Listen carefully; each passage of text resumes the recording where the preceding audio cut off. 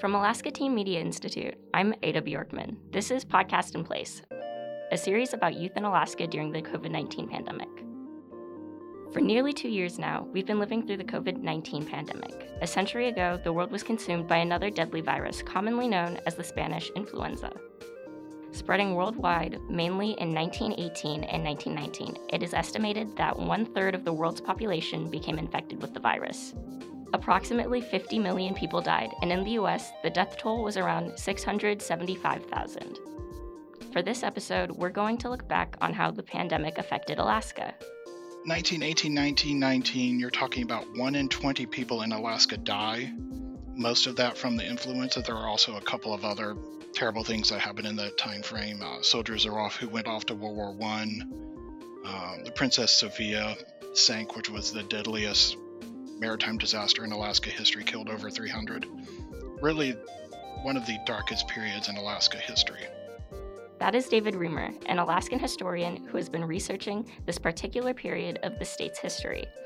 Since the onset of COVID-19, he has written articles for the Anchorage Daily News about the Spanish influenza and other health crises throughout the years.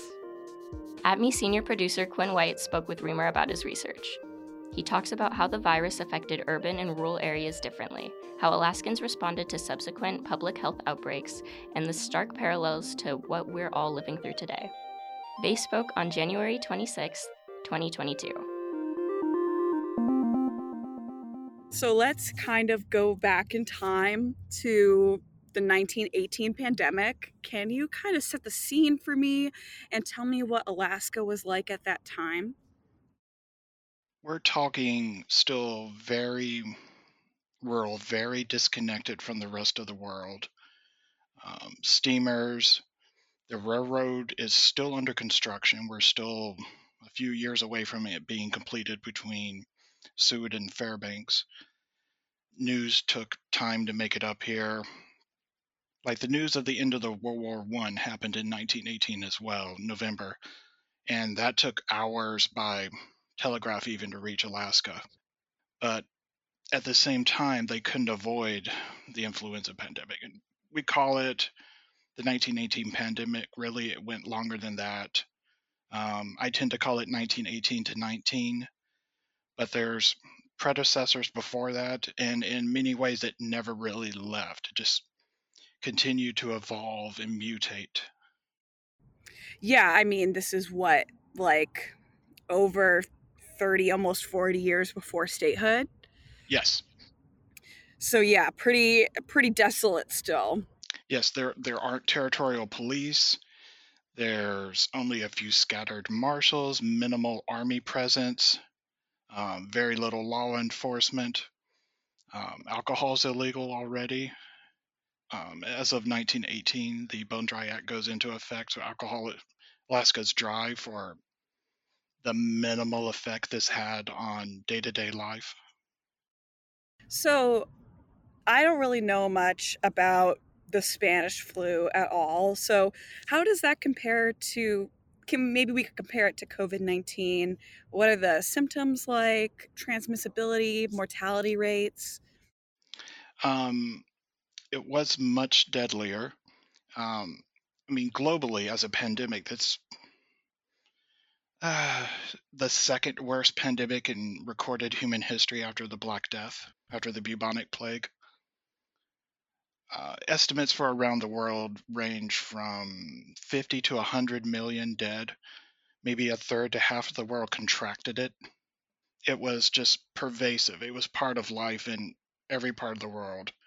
Just talked about Alaska being, sort of alone and apart and distant, but it could not avoid it.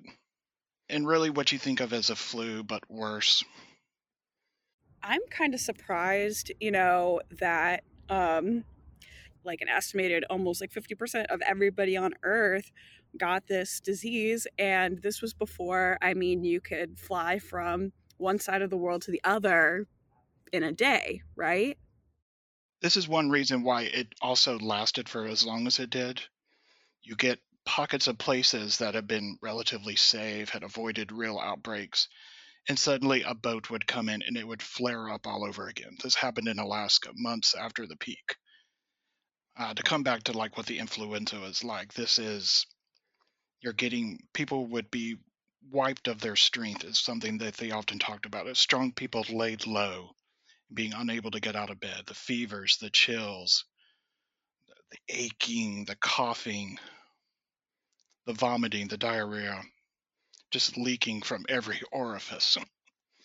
That's no good. No, it's unpleasant. It's not a great way to go. So, who were the people that were most vulnerable to succumbing to the Spanish flu? In Alaska, that would be Alaska natives. Far majority of those that died in Alaska from the Spanish flu. Estimates range total deaths in Alaska during this time from the influenza is about 1,000 to 3,000, although we'll never know anywhere close to the real numbers, just as we'll never know, the true cost in lives from the global pandemic of it. But the far majority are Alaska natives, isolated, less able to get care, and also less, a government that was less built to aid them. We're talking villages were wiped out. Hardest hit was on the Seward Peninsula. Villages would just be emptied. People who just sort of fell and couldn't get out, died of the exposure. Mothers falling to the influenza but holding their babies who died from the exposure. And this is something people don't often put together as because the influenza had been such a visible, devastating impact upon the Seward Peninsula, around Nome, around Wales, it was this vivid memory in people's mind when in 1925 the diphtheria outbreak happens in Nome, leading to the serum run of Balto and Togo fame. One reason they were so pushed to respond to this, to risk their lives to get serum into town, is because they had seen this was recent living memory for these peoples in these towns of what happened when disease could go unchecked. They had seen families destroyed in seemingly moments, strong people dead within a week. I think what's craziest about this is, I mean, you said that anywhere between 1,000 and 3,000 people died, but I mean, what was Alaska's population at this time? I mean, it was a lot lower than it is today, right? Oh, a lot less. 1920 population is 55,000. Oh, wow. So that's quite a bit. Yes. 1918, 1919, you're talking about 1 in 20 people in Alaska die. Most of that from the influenza. There are also a couple of other terrible things that happened in that time frame. Soldiers who went off to World War One. The Princess Sophia sank, which was the deadliest maritime disaster in Alaska history, killed over 300. Really, one of the darkest periods in Alaska history. So when the Spanish flu came to Alaska, how did the people who lived here respond? A lot like today, there was something of a territory-wide response, but like today, policy was much more local. The governor, Thomas Riggs, who was appointed as governor of Alaska, he did institute a travel limit. You had to get a health certificate that said either you had been checked out by a doctor or that you had previously had the influenza and thus considered to be safe for the time being. You needed this to be able to travel. Again, this was ignored in many places. People didn't then, and now people didn't like restrictions on their travel. But you have a lot of wildly different local responses. In Anchorage, they went into a stark quarantine for the most of the month of November 1918. In Ketchikan, they had a rule for a while where you couldn't sit on stools next to one another in restaurants and bars. In Cordova, they kept all the longshoremen. They had to live apart from the rest of the town, so they, still do their job but not infect the rest of the population. Now, they lived on the dock, I believe. In Fairbanks, they fumigated the mail because you're also dealing with a lot of there was a large amount of misinformation. That's not going to surprise anyone familiar with now. There's a lot of fear. Some people went to extreme lengths. Some people did absolutely nothing. Fumigating the mail, they thought this was, this would keep them safe. So they would get the mail in, they would fumigate it, and they would have to wait a day or so. Oh, geez, that seemed. Did that? I mean, did that work? Did that work? Well, the interesting thing is the areas that Alaska that suffered were coastal. The Seward Peninsula, Anchorage, in as much as the Matsu. But the interior of Alaska really didn't have these outbreaks. There were native villages in the interior that put armed guards on the way into town, into the villages, turning people away. Some places you had to have like little badges, buttons maybe with a piece of ribbon, signed by a doctor to get into town. Steamers, if they had someone infected on the steamer, would get turned away from some places, forced to, just sit off in the water. So, I'm really curious to know how this disease affected urban areas like Anchorage compared to more rural areas. And like you just said, I read an article about it yesterday too, about how towns like Shishmaref, for example, had this strict quarantine. They had guards around the town limits to enforce it. So maybe we can talk about what it looked like in urban areas versus like those villages, and just the small town response versus the big city response. So what you see in Anchorage and Juneau, Douglas, is they close down public events. The pool halls close, schools close. Anchorage was quarantined for most of November 1918. They stopped trains from running into town, which, that was the lifeblood of a railroad town. And it's hard to say how much this helped because, a large amount of people ignored the restrictions. Many people complained to the governor about the restrictions. I've gone deeper than some of the other reports, counting up everyone I could find that died in Anchorage from influenza, flu-like symptoms at this time, and I came up with 28. And they all died in November. We're talking in a town of maybe 3,000 people. So Anchorage mainly kept it to no public gatherings. For example, this is when World War I ended, but there were no parties. People couldn't go out and celebrate as they would have done. No dancing in the streets. They blew some whistles. They rang the bells at the school. People celebrated in their home in small little social groups. But there couldn't be the sort of like officials get out and give speeches to the public. Everybody celebrates mini parades as there would have been. Juneau went a bit farther and actually had a mask mandate. I've only come across one photo of a couple wearing a mask in Juneau. Even had a fine if you were caught without it. The police inconsistently enforced. I do know of at least one political gathering in Juneau where the police broke it up. James Wickersham, who had been and would be again Alaska's representative to the House of Representatives, non-voting representative, he talked about being in one of these meetings in Juneau in 1918. The cops coming in, breaking it up, making them all separate, and he wrote about how happy he was.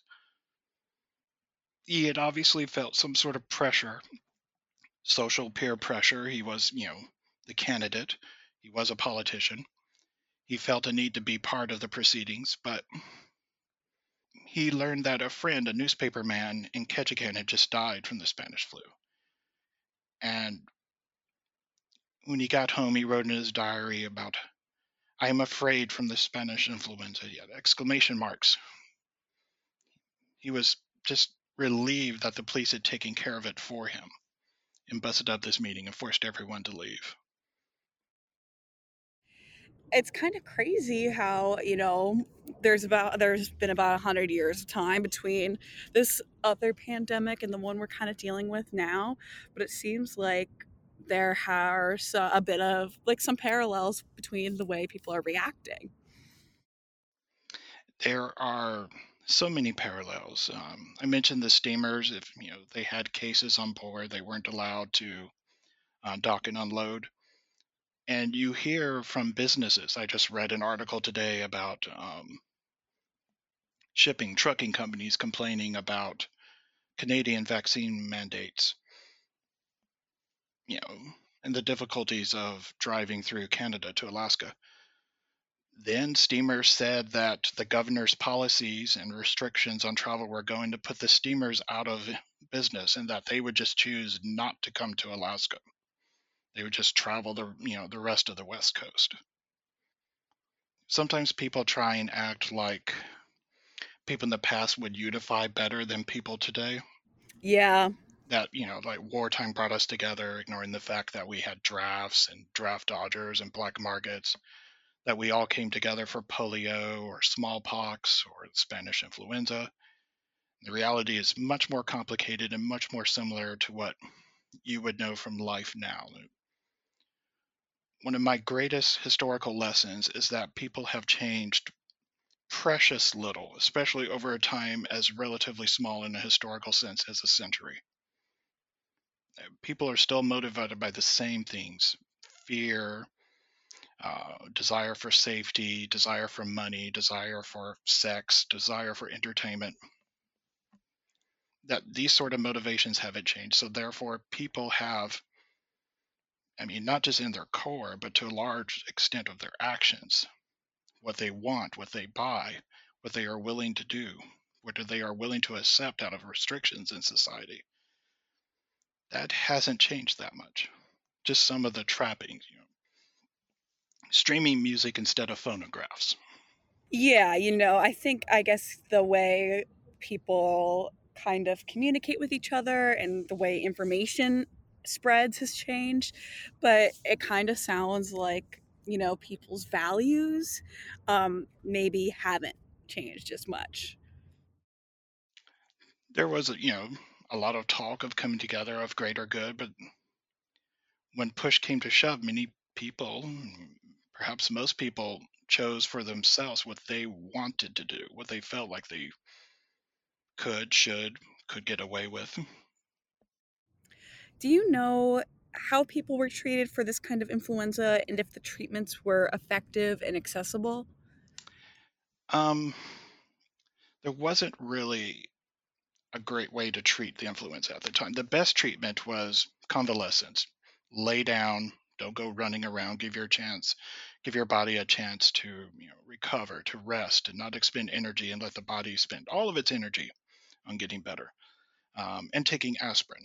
There were no vaccines. There were no, antibiotics for influenza at this time. There were innumerable quack remedies. There were all these sort of patent drugs that were sold across the counter. They had all sort of expectorants that would maybe make you feel somewhat better in the brief. Um, People thought drinking would help. Quinine, which had been used successfully to treat malaria, was considered something of a wonder drug, therefore, that it had actually beaten this seemingly undefeatable scourge that was malaria. People were um, using up all the stocks of quinine around the country and around the world. But this is in America, after the Pure Food and Drug Act, but you're still dealing with a lot of drugs that are having adulterants. Um, the FDA agents were constantly capturing drugs that did not have the ingredients they said they included, that did not meet the claims they said they could accomplish in people. And these are some of the drugs that are available: Dover's health powders, things that maybe would have a touch of morphine or cocaine in it. things that would, momentarily make you feel as if you were better. It would give you more energy for obvious reasons. Yeah, I could imagine. Make the pain slightly go away for a moment. So you would think you were getting better, but you weren't. Other things people took was cod liver oil. Ew. Yeah, exactly. And they would take it with like lime and soda sort of potions. That's so god awful. Lots of things that would be, extracts and smells that would be considered pure or cleansing. Um, pine, menthol, pine balsam, eucalyptus, sort of things you might find like cough drops labeled with today. It's the same sort of appeal back then. People would look for cough syrups or expectorants that were labeled as pine or menthol or eucalyptus. That was very common back then. Gargling, lots of throat gargling using salt or various other things. That probably didn't hurt too bad, as long as you didn't swallow. My next question was actually about some of these quack medicines, but you answered it. One of the things that stood out to me the most in that article that you wrote was the pink pills for pale people. That really made me giggle. So I would love to know. Can you tell me all about that? The pink pills for pale people. That was a very big deal at the time. A well-known thing. Like it was the type of thing where people could make jokes about pink pills and light little pills, and people would get what you were referring to. They were literally little pink pills, and the recipe changed over time depending upon the power of the FDA and the status of pure food legislation in America at the time. By the end, it was mostly sugar, I believe. That was pink sugar. One of just many patent remedies that just sort of successfully marketed themselves. People were very, how can I put this? They were as susceptible to claims of quick cures as they are today. Everybody wanted the easy solution because, of course, I'd rather have an easy solution than a hard one. So people, oddly enough, trusted these claims. It would just be an ad in the newspaper at the time. I mean, this is before people in Alaska then wouldn't have had radio. They just would have had gossip and magazine and newspaper ads. And pink pills were, not only did they promise a quick cure, they promised a quick cure for everything. Anemia, like many pills of the day, they claim to solve female weakness, as a direct quote.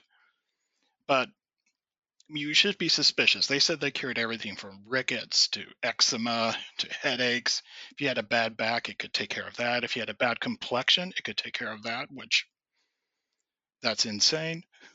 If you were partially paralyzed, it could cure that. And people took them for the flu, both more normal versions and the Spanish influenza deadlier variant. And it did, in most cases, nothing to harm them. People wasted their money. If they were unlucky, maybe there were adulterants in there that made them sicker. One of the things that, I mean, we both know throughout the COVID pandemic, we've seen all these different treatments that aren't approved by the FDA that are being promoted as effective treatments. Stuff like, what's it called? Like ivermectin, like the horse dewormer. So, why do you think people gravitate towards alternative medicines that have been proven medically unsound? And why do you think people keep pushing them during public health crises? Do you think it's just, this need and this want for a quick fix? It's a need for safety combined with that desire for a quick fix, and then and now, pink pills or ivermectin, a misplaced trust in the wrong of the supposed authorities. I mean, it sounds great if you could cure what has been a global pandemic with a tube of horse paste. I agree. If that was true, yeah, we would all be buying it. But reality, unfortunately, is, as always, far more complicated and difficult. If in 1918 pink pills had actually cured anything, it would have been, the biggest thing ever. It would be Coke and Pepsi and chocolate and coffee combined. It would be the dominant market force, the dominant product of all time. Yeah, I guess if a cure-all was real, you think that everybody would be hopping all over it, huh? That is always the fun thing with these. It's always the, well, you were the exception. You took it wrong. I know of someone who did work. My favorite are all the hair tonics. This isn't more of a tangent, but the constant, obviously, everybody wanted hair tonics back then. The greatest fear is losing your hair sometimes, apart from death. But none of these worked, but everybody was taking them and tricking themselves that maybe it's having some effect. Maybe if I keep using it forever, maybe if I switch to a different brand. Yeah, it really sounds like, desperation. Yeah, it's fear, it's lack of information. When you get to a point when you don't know who to trust and you latch onto something, I mean, from that perspective, it's understandable. Absolutely. That's something that I've thought about a lot throughout the pandemic because very often I find myself getting really frustrated with people that don't really seem to have all the information about what's going on about the pandemic. And, like I find myself getting frustrated. I'm like, why are people being ignorant? Why are people like doing this, that, and the other? And, when I step back and I think about it, it's really hard to blame the individual when there's so much misinformation, Like it is very, very easy to fall victim to misinformation. Having to logically think through everything in the world and to be on constant critical awareness is exhausting. It does cause fear, it causes anxiety.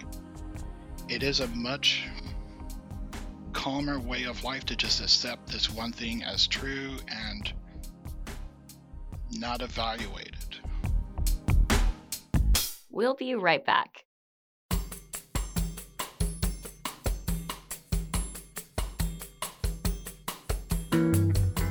Alaska Teen Media Institute is looking for youth to join our team. As a youth producer, you can conduct interviews like the one you're listening to right now, edit audio, record voiceovers, help write scripts, and much more. And all of that is paid work. So if you are between the ages of 13 and 24, living in Alaska, and interested in joining ATME, go to alaskateenmedia.org/join. You can also email us at news@alaskateenmedia.org. Now back to Quinn's interview with Alaska historian David Reamer. So you mentioned these travel health certificates during this time in 1918. So can you tell me more about those? I've never been able to find too much about them. They were just little certificates, little note card size things that you would get from a doctor. You had to go to a doctor and show evidence, hopefully because he was your doctor. Most of these towns didn't have many doctors, some had none at all, so this was even more difficult for smaller towns and villages.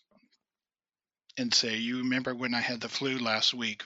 Give me a card so I can travel, to Seward. Give me a card so I can travel from Anchorage, into the valley. So I can make my way to, Valdez or to Fairbanks or wherever.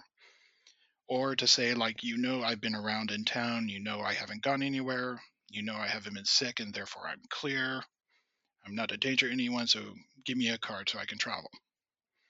And this is obviously rife to abuse. Yeah.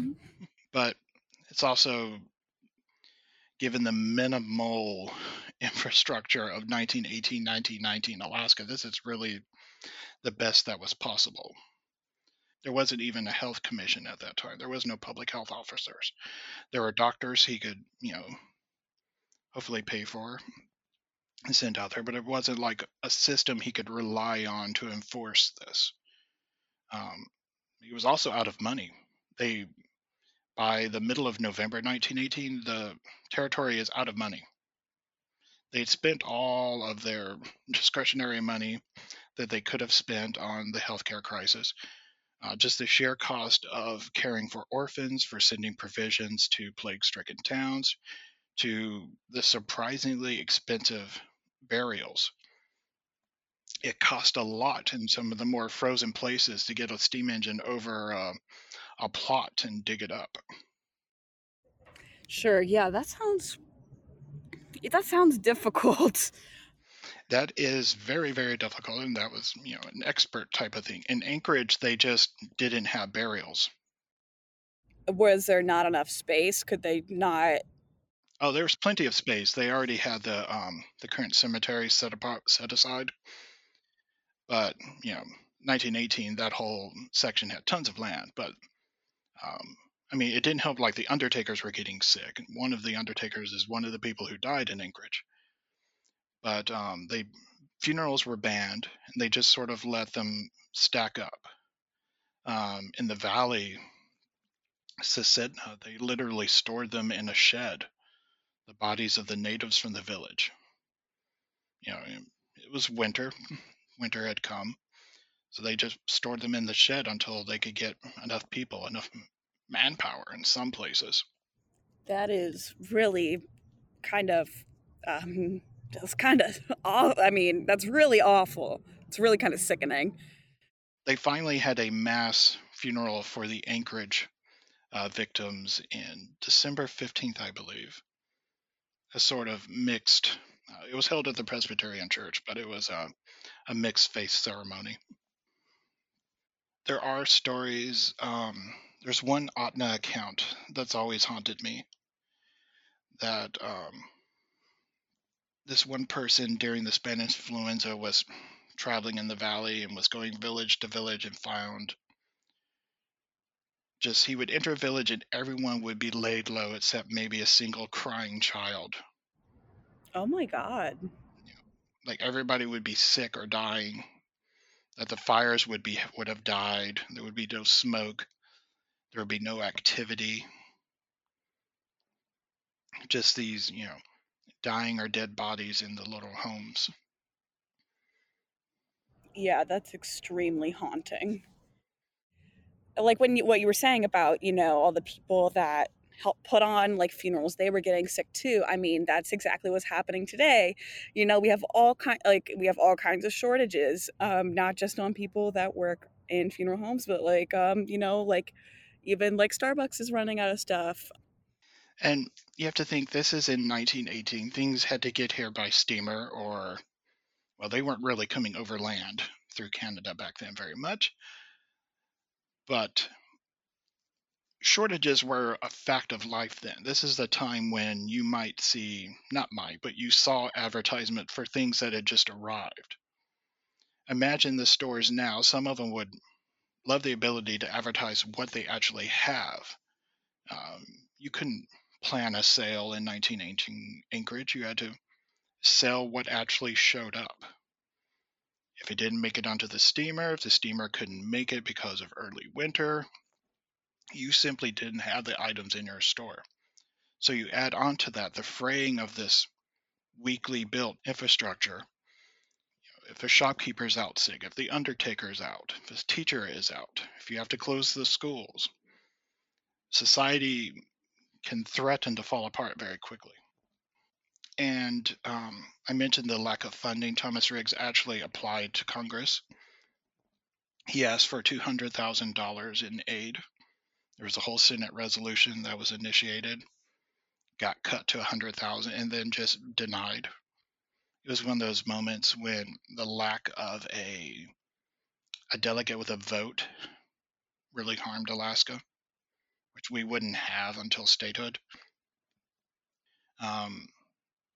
There was a senator from Kentucky, I believe, who asked like, how many people are even in Alaska? And then like laughing it off, like, I've got more people than that in Louisville or whatever. Real bold coming from someone from Kentucky. Yes. In the aftermath of this 1918 flu, Alaska dealt with other widespread diseases like you talked about, like diphtheria, I think during the serum run, if I think that's correct, I might not be, and like polio. So, how did Alaskans respond to other diseases that affected the state? A little better. Again, they weren't ready to deal with anything like this. I mean, they'd been perfectly fine ignoring what had been wave after wave of decimating plague upon the Alaska Native populations, but the Spanish flu was so contagious it crossed over from socially and legally separated populations in Alaska. So obviously, therefore, became a more interesting issue for the government.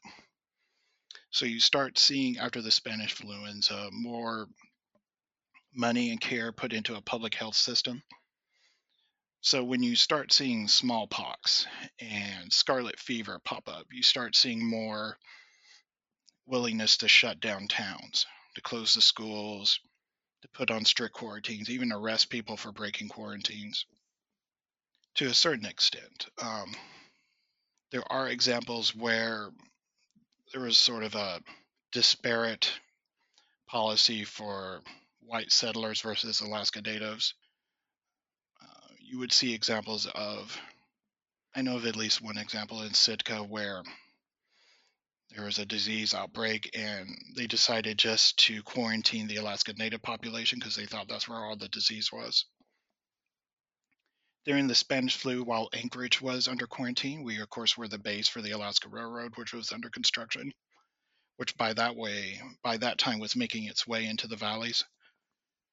And that was allowed to go on at full speed, try and get as much construction in as they could before winter just made it too difficult. And every one of these accounts, these people are just falling down at the edge of the construction. The workers, they hit the villages, and then suddenly the villages are being wiped out from disease. It's this constant, easy observation. Railroad arrives, Alaska Natives died en masse. There was a 1916 outbreak that just coursed through the local Dena'ina around Anchorage. When it hits Susitna, everyone dies. It hits Talkeetna, the locals die.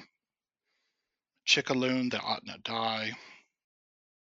So, one of the things that I was thinking about when I was writing the questions is, given Alaska's geographic location, not only being isolated from the lower 48, but also a lot of these small towns and villages, they're really far away from major healthcare resources in cities.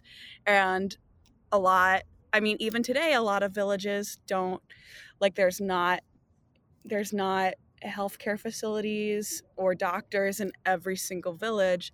So, do you think that this makes Alaskan communities especially vulnerable to public health crises? Oh, very vulnerable. Some of those earlier ones, they would have to bring people into Anchorage, and sometimes Anchorage people weren't delighted with the idea of bringing your, you know, more distant scarlet fever, smallpox victims into town to look at it from an Anchorage perspective. But that's the risk of just underfunded, undersupported public health. Yeah, I guess it's very unfortunate how, all these people are suffering because there isn't a better system in place to make sure that people have the health care that they need. It's quite frankly depressing to study the history of disease in Alaska. That there weren't necessarily always resources to combat it on hand. I mentioned the territory was essentially broke during the Spanish influenza. The governor, Thomas Riggs, is allowing spending to continue without any promise of being paid. He's having to authorize spending that ultimately is tied to his personal credit. He was going to be on personal account for all of these debts, for aid to the Seward Peninsula, to send doctors around, to pay for burials, to pay for food. Thankfully, the territorial legislature the next year does authorize the spending, but he went into he risked personal debt for answering this. That's how weak the system was at that time, that he had to do that. Wow. So, one of the things that I'm kind of thinking about right now is how can we learn, like, what can we learn looking back on how our state has dealt with disease? That if there is enough, the thing with policies, it always comes down to enforcement. Are you willing to, put stick to it? When Anchorage had a scarlet fever outbreak in 1936, scarlet fever primarily affected children. It was just this great fear at that time. It was a public hysteria. But there was one man who just kept breaking quarantine. He had been exposed in Anchorage, and he knew he had been exposed, people who knew he had been exposed, but he just kept leaving this lodging house he was in. He was fined thousands of dollars and sentenced to jail. Is there support for policies like that? Is there support for that type of enforcement, both publicly, socially, and within the local government? But at the same time, you see that in Alaska in the 20s and 30s into the 50s, some of these quarantines, some of these shutdowns have managed to just end outbreaks. Yeah. Well, that's what they're meant to do, huh? Yeah, you see this with smallpox. They just stops them. With scarlet fever, you see outbreaks just end, thankfully, get choked off, thanks to the containing of the spreading, thanks to medical breakthroughs, thanks to public health promotion. Things like polio can become, essentially disappear from American life. And I sometimes see people mention, like, as I said earlier, why couldn't we come together as they did in the wartime? Which is a little silly if you look at the reality of it. People say, why couldn't we come together as they did in polio times? Polio was a great scourge, paralyzing and killing children primarily. And awful as polio was, it was a fraction as many people died as they do from the coronavirus. Alaska's worst year was 1954. There had been 365 cases of polio in Alaska, which was more than there had been, all the years combined as far as documentation went.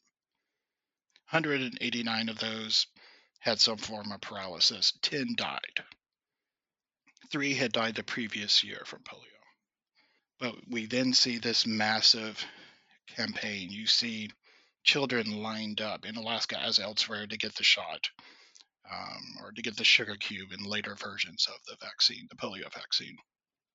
There was hesitancy about the polio vaccine then. There had been a bad batch of vaccine, but eventually just the sheer public weight of support of this crushed it and made what had been just literally made parents shiver, just shake with fear, knowing their children could be struck at any moment. As far as the parents knew, it was just this mysterious thing that could just pop up anywhere at any time.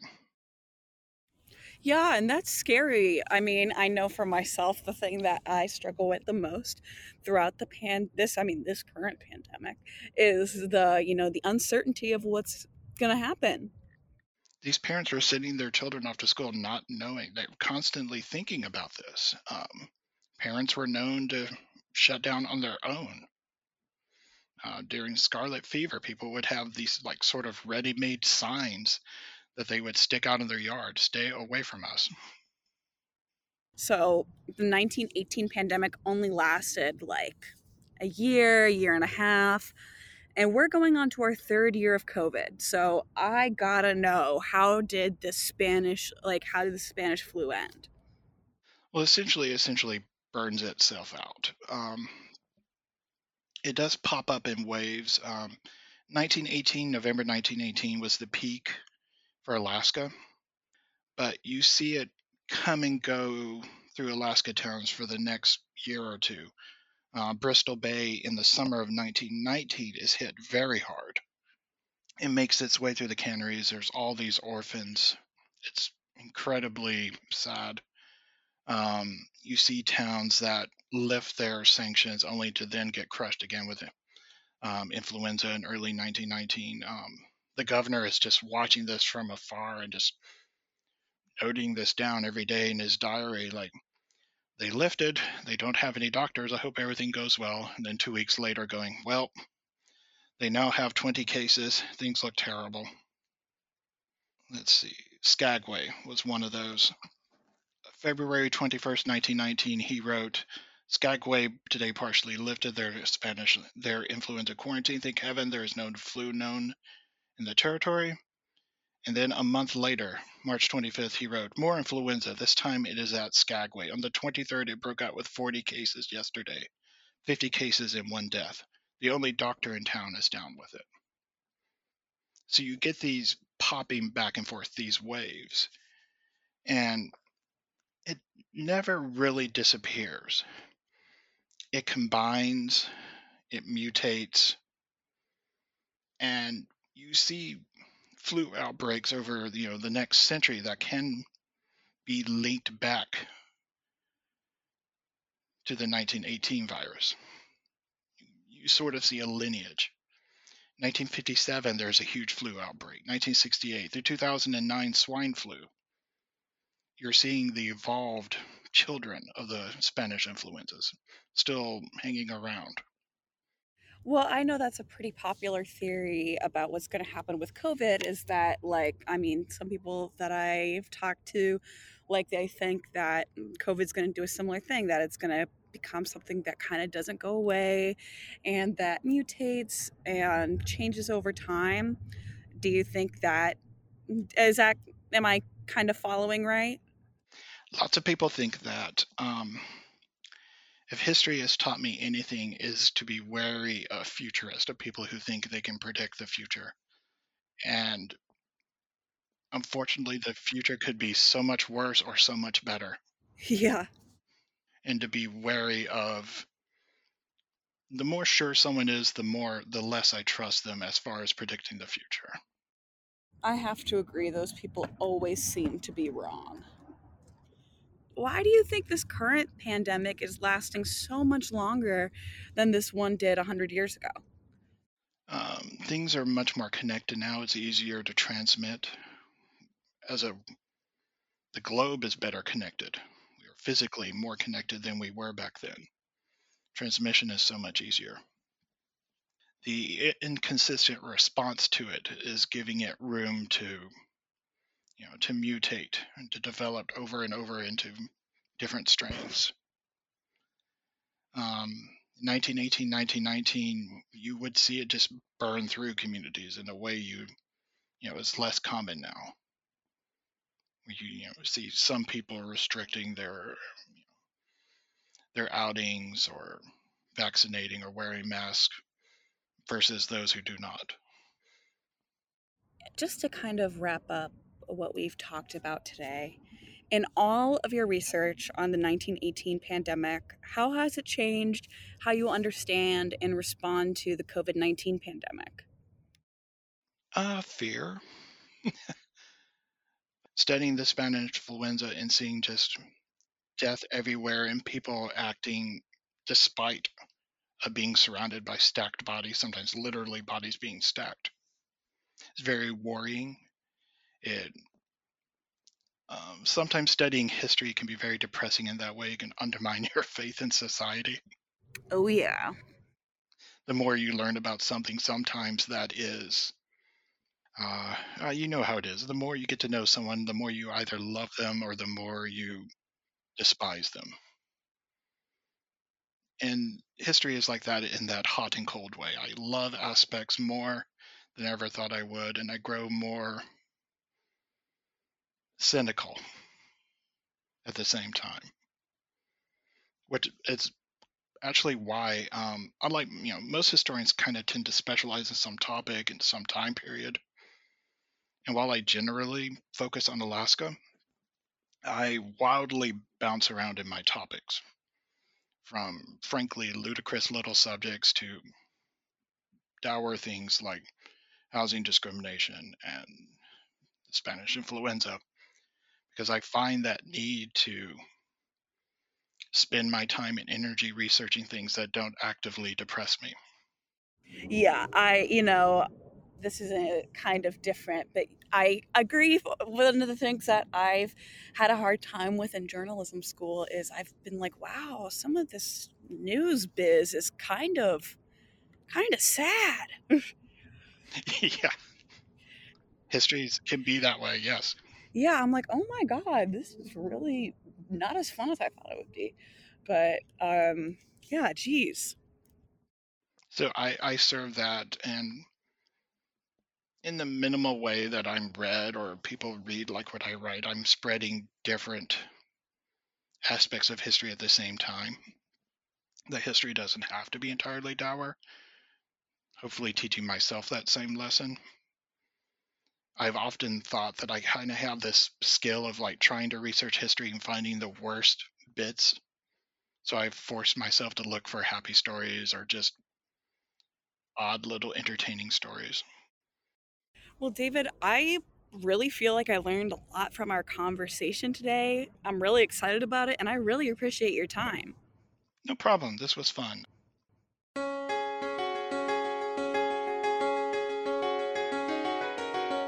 That was ATME senior producer Quinn White speaking with Alaska historian David Reamer.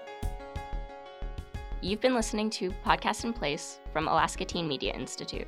Our show's theme music was composed by Devin Schreckengoss with additional music from Kendrick Whiteman. You can find these stories at alaskateenmedia.org, where we have included resources for youth in partnership with the State of Alaska Division of Behavioral Health. Alaska Teen Media Institute is based in Anchorage, Alaska. We would like to acknowledge the Dena'ina people whose land we work on.